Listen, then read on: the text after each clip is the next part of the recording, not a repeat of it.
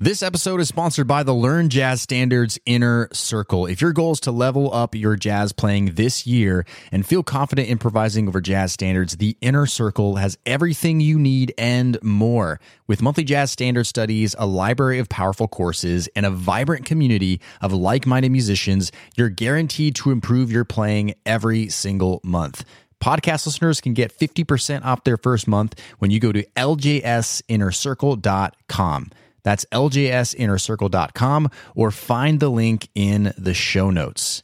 Now, on to today's episode. I'm about to show you a powerful 3-step process for how to get jazz licks to come out naturally and effortlessly in your solos. Coming up. What's up? Brent here from Learn Jazz Standards. So musicians just like you learn how to play jazz all while shortening the learning curve, no matter what instrument you play. Welcome to another quick win episode of the podcast. On this show, we do lots of jazz standard tutorials and jazz improv tutorials like in today's lesson. So make sure you subscribe wherever you listen to podcasts so you never miss out on anything going on here. So I hear from a lot of students this frustration that when you learn jazz licks or lines, it's not really coming out in your solos naturally when you improvise. And that's because there's a few things going on there that we need to solve. So I'm going to teach you my strategy called the LCI strategy. It's going to help you start seamlessly integrating these licks into your solos. What we're trying to do is avoid this copy and paste tendency we seem to have that doesn't really do us any favors when it comes to actual improvisation. So the very first step is L, and that stands for learn. So a pretty obvious first place is we need to learn a jazz lick or a line. But quickly before we go over that, why do we do this in the first place? Well, for example, it's really just the same as trying to learn anything in a different kind of language. Like if I walk into a Greek taverna and I want to order some wine, I would say "Θα ήθελα λίγο κρασί παρακαλώ," which means I would like some wine. Well, someone had to tell me how to say that so I could ask that particular situation. So for us, it's the exact same thing with jazz. So for example, we're going to learn a jazz lick right now that is based off of a context, which is Yardbird Suite. So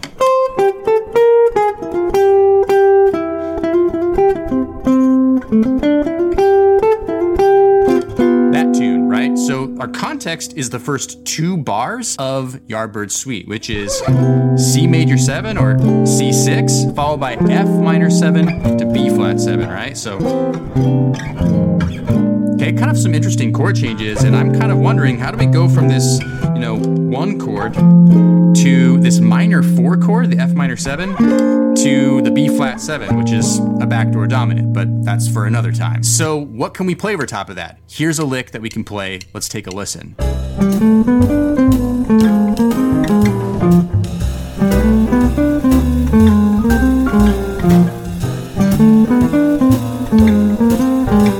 Okay, so pretty simple line, but it fits perfectly over top of those chord changes, right?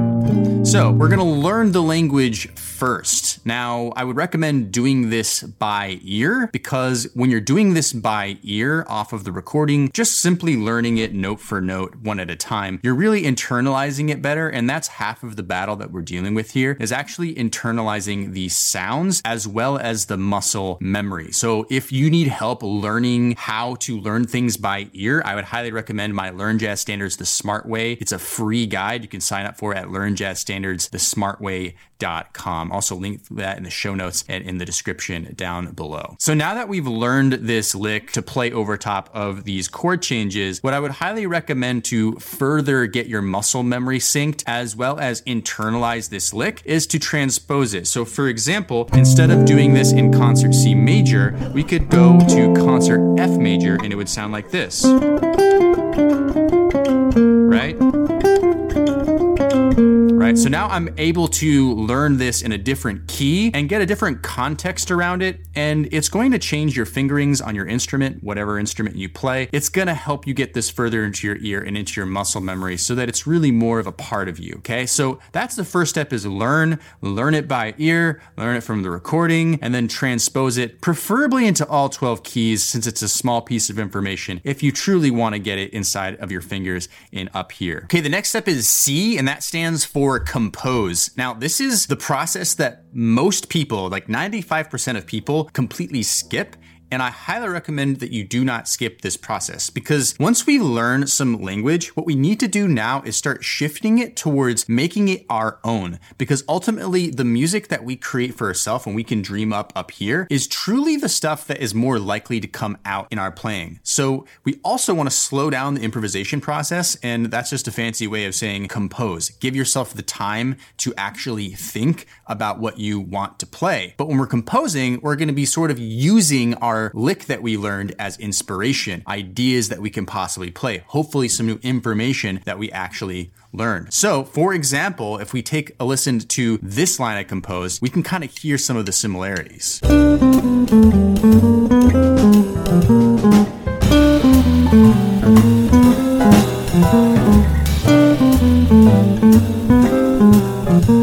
Okay, so if we actually compare the direction of the first line, it goes up, and then down. Whereas the line that I composed, I specifically chose to use some of the same notes, but I went down, up, down, and then another passage, a brief passage up and then down, one note up and one note down, okay? So really, I'm kind of using the same concepts.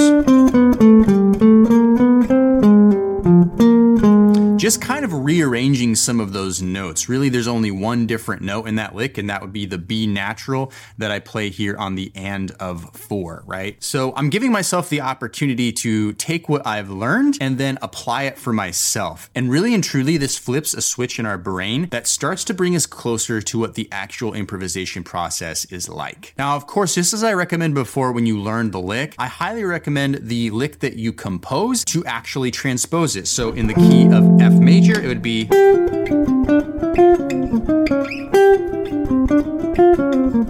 right? And go through all 12 keys, because again, you're trying to internalize this actual music that you created now. So now you technically have 2 pieces of jazz language in your repertoire. Now, to take this step a little further, of course, I would recommend composing maybe 2 or 3 more licks based off of what you've already learned and internalizing those as well. But another thing that you can actually do that would really be helpful is essentially using it in a sentence, if you will. So take maybe more of compose like an 8-bar or even an entire chorus of a solo, but specifically try to use the lick you composed or the lick that you learned inside of your composition so that it actually makes musical sense. It is kind of like copy and pasting, but by composing, you're really giving yourself the opportunity to figure out how you musically connect that idea and integrate it into your solos. So that would be another version of composing that you could try. Okay, the next step is which is improvise, okay? So now we're gonna actually practice improvising. And a big mistake a lot of people make with practicing improvising is they take an entire jazz standard, like 32 bars or even a 12-bar blues, and they're practicing over the entire thing. But really a great idea is to just take 2 bars or even 4 bars at a time and loop them over and over and over again so that you get comfortable with improvising. Now, when I'm gonna improvise, I'm obviously thinking about the licks that I've composed and different ways to use them.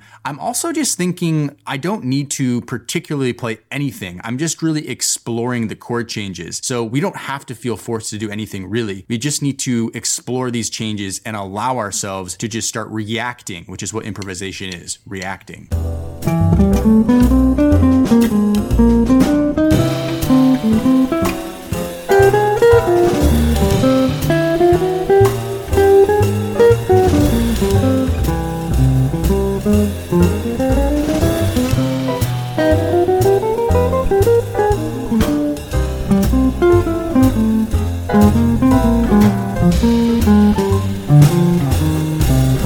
So you could do this for like 5 minutes, 10 minutes, 20 minutes, 30 minutes, 1 hour if you want. Is just loop over and over again, slow it down, speed it up, try to integrate the licks, try to compose spontaneously new licks at the same time. And once you're done doing this, obviously you repeat the process over and over again. You learn a new piece of jazz language, you compose a new piece, and you start improvising over it again. And you can do this as many times as possible. And eventually down the line, this stuff starts to sink in your playing more naturally. So that's all for today's Quick Win podcast episode. Hope you found this helpful. Make sure you subscribe wherever you listen to podcasts, and we'll see you in the next episode. Cheers. Hey, podcast listener, would you like to ask me a jazz question and get it answered here on the show?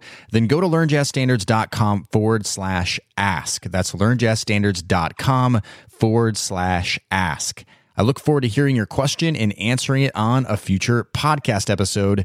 LearnJazzStandards.com/ask or find the link in today's show notes.